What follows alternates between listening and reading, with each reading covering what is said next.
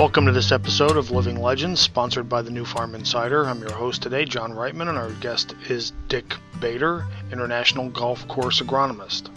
I appreciate you making time for me today. No problem. Throughout your career, you've been a superintendent at some of the most recognized clubs in the country. There's Pine Valleys and Oak Hill and Merion. Right. Places that a lot of people would consider a career destination. Mm-hmm. Right. You've moved on. Now your title is International Golf Course Agronomist. How long were you actually a superintendent, and can you tell us a little bit about what an International Golf Course Agronomist is? Yeah, I was a superintendent basically for 35 years, and as far as going to these different courses, I made my mark when I went from my second career stop, where I said there's 7 years, country club of Pittsfield, Mass, where I'm living now. But when I first got my first job was Mill River Country Club in Stratford, Connecticut. I was 3 months short of my 21st birthday. Worked on a course 2 years. I was never an assistant, but I knew how to work. I didn't know anything, but I knew how to work. But anyways, and then when I was at next to the last stop, Atlantic City Country Club, they sold out. We hosted the women's Mid-Am, and the Fraser family sold out to one of the casinos, and I didn't want to work for a casino, so I went into consultant business. And international means, besides this country, obviously across the pond, done work in Ireland, Sweden, New Zealand, England, number of places, and I even got to prep a couple jobs, Barsebäck in Sweden for a women's LPGA, and they were getting ready for the Scandinavian Masters, and so I've had that's been about 18 years now, 19 years. And I even went back after about 10 years as consultant as an interim superintendent for 2 years. The superintendent was at the International Club in Bolton, Massachusetts, which at that time was the longest course in the country, almost 8,400 yards. So I've been fortunate enough to get I'm in my consultant business. I probably had more top 100 classical clubs than probably any consultant. One of my clients added it up, so I never did that. But so I've been very fortunately blessed in this profession, and I'd like to move around. Sometimes I've been told to leave too, my mouth. But no, I always had worked on this theory. I never wanted to get complacent. I see these guys, bless their heart, they stay there 25, 35 years, and a lot of them get complacent. I never wanted to do that or have a club get complacent with me. And once I hit the mark at Oak Hill and proved myself, then the jobs came to me and I never applied again. It's just like my consultant business. I've never once advertised. I don't have a website. I don't even operate a computer. I do have a fax machine, though. That's good. I had a cell phone. I'm so super organized, and I do a lot of notes. That's how I've survived. And I don't need that addiction. And I pay people to do that for me. Once you got the position at Oak Hill, so the jobs came to you. You didn't have to apply for anything anymore. What has been the secret to your success, both as a superintendent and then also as a consultant?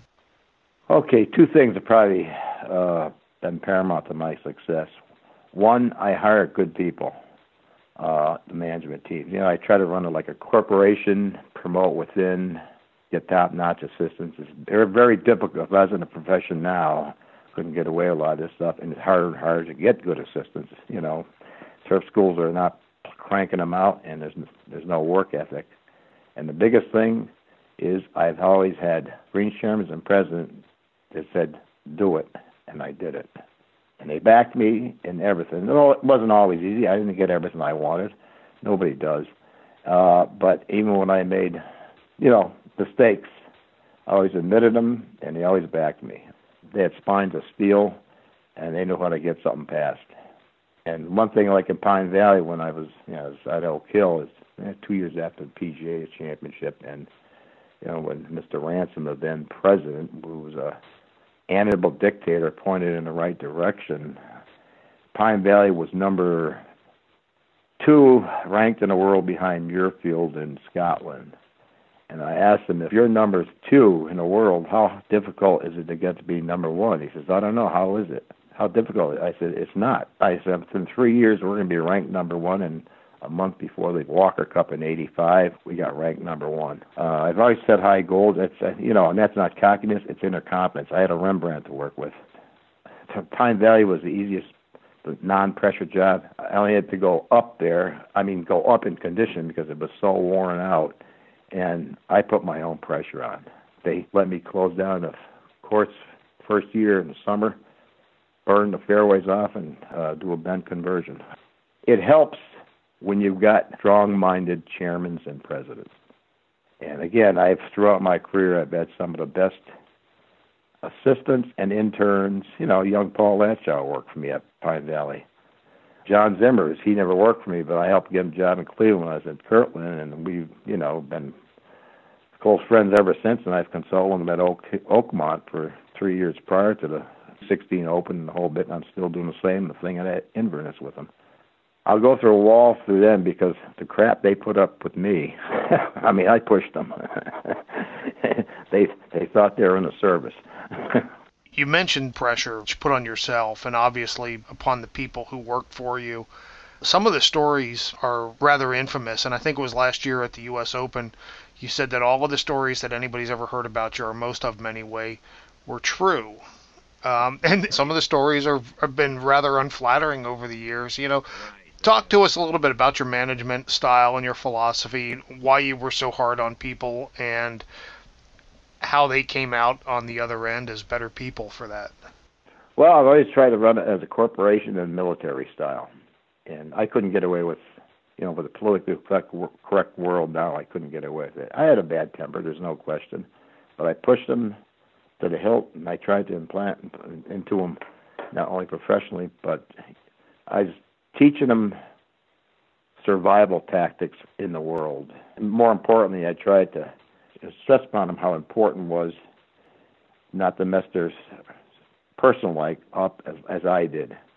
And that's more important than the profession. But, I pushed them hard because I was pushed hard when I was younger by different coaches.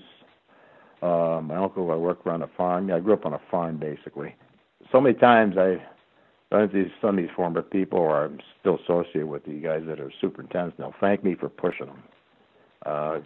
It taught them survival tactics and the right way to do it. And I tried to always impress upon them, too, is the importance of detail work. And all those guys, they're brought up by a lot of them that worked for Paul Latshaw. Me and him were in the same class. I couldn't get away with it, but, I look back, but sure, there's a lot of things I'd like to change, but I can't, We all would. Yeah, wouldn't we all, right? But again, I stressed their personal lives, too. To me, that was more important, Probably about 80% of my courses, my assistants took over. And again, I had a lot of great interns. That's how you succeed. Yeah. The third part of the puzzle is how to delegate, but you hire where you're weak, you hire somebody that's stronger. And I always believed in working in the trenches, and I did. I was syringing 7 days a week, 10 hours a day until I was almost 64. And that's moving.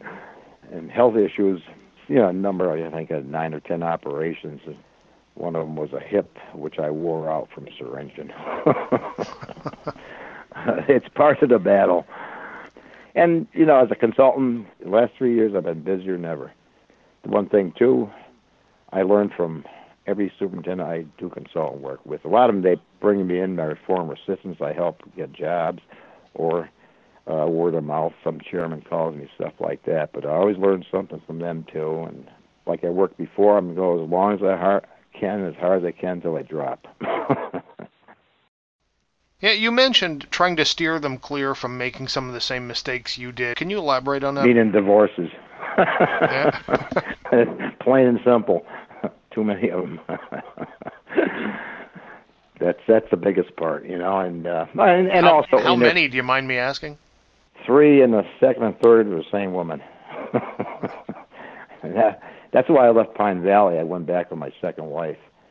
Worked out for a while, split up, and it didn't work out again. So that was the biggest disappointment in my life. That should have never broke up, but things happen, Josh Pope, who's at the Old Greenbrier. White course at the Right. Greenbrier. Yep. And I was speaking with him recently about recovering from, over the past year, from the flood that they experienced there. Yep. And one of the things he mentioned was how he had worked for you, and he said, if I could survive that, I could definitely survive recovering from a flood. Yeah, that's true. That's true. I know. Now you're a consultant, and the ultimate irony, now you find yourself oftentimes working for some of the people who ratted you out as a taskmaster. What does that say about what you have meant to them, that these same people now who worked for you now bring you back to help them? I'm very thankful, and they know what I was telling them then. Always seek out help if you have an issue, whether it's from me or anybody else. And it's very heartening that they call me back in, and I taught them that lesson that they can never stop learning. And it makes me well pleased that they think enough of me. They hated me at the time, some of these guys. I know they did, but that's all right. They probably thought I hated them too, and maybe at times I did. I'm very thankful that they do call me back, and I've gotten so much business like that.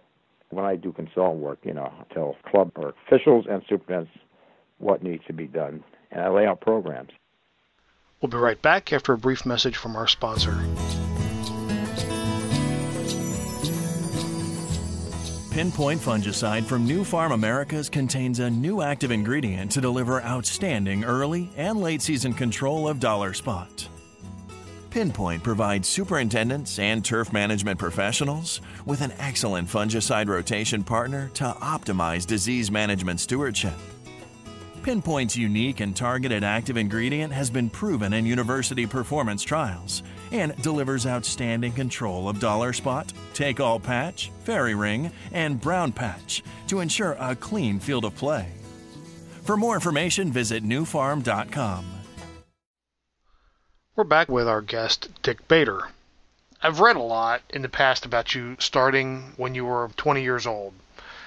And the way you maintain a golf course then is far different than how one is maintained today. How do you keep current with all the changes?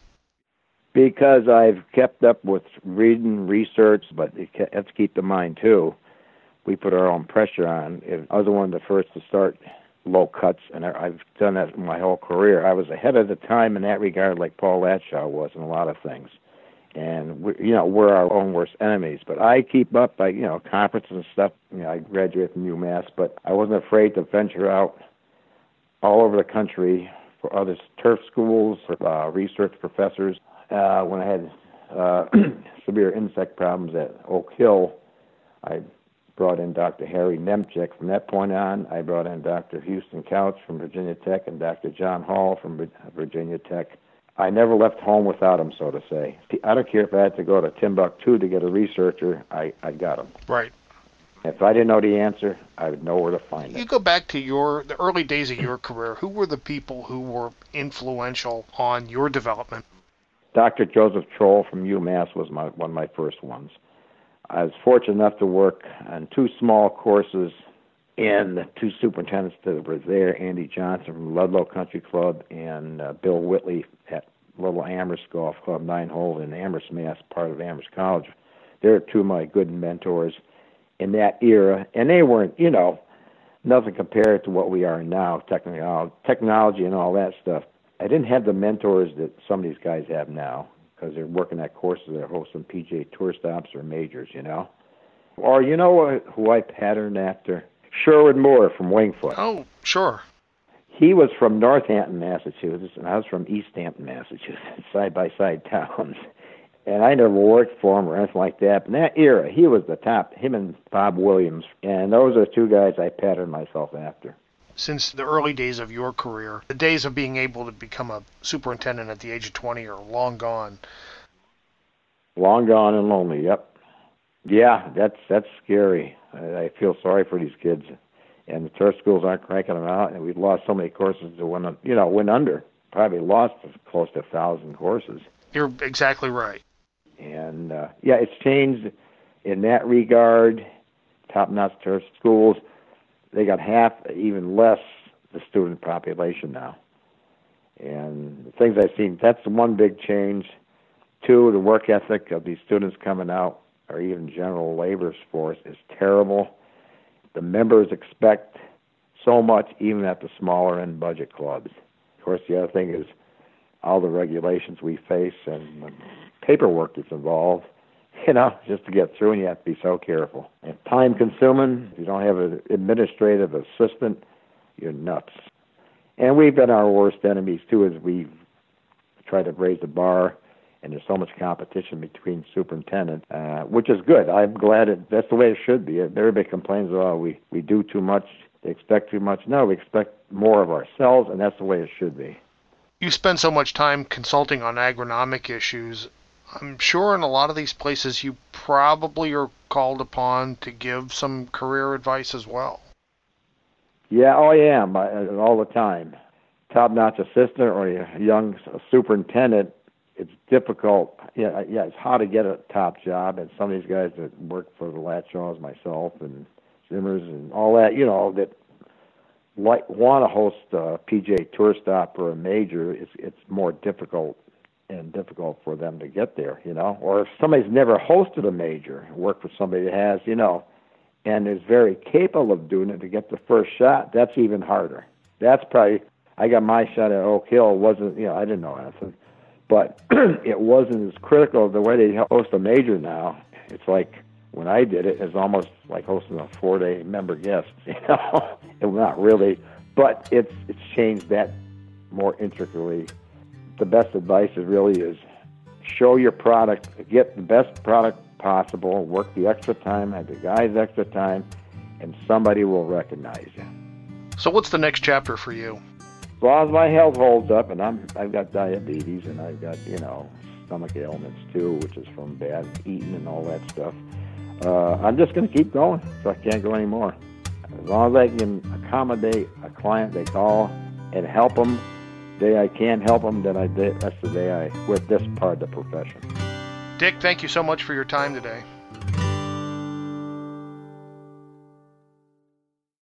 Lucky Land Casino, asking people, what's the weirdest place you've gotten lucky? Lucky? In line at the deli, I guess? Aha, in my dentist's office. More than once, actually. Do I have to say? Yes, you do. In the car before my kids' PTA meeting. Really? Yes. Excuse me, what's the weirdest place you've gotten lucky? I never win and tell. Well, there you have it. You can get lucky anywhere, playing at LuckyLandSlots.com. Play for free right now. Are you feeling lucky? No purchase necessary. Void where prohibited by law. 18+. Terms and conditions apply. See website for details.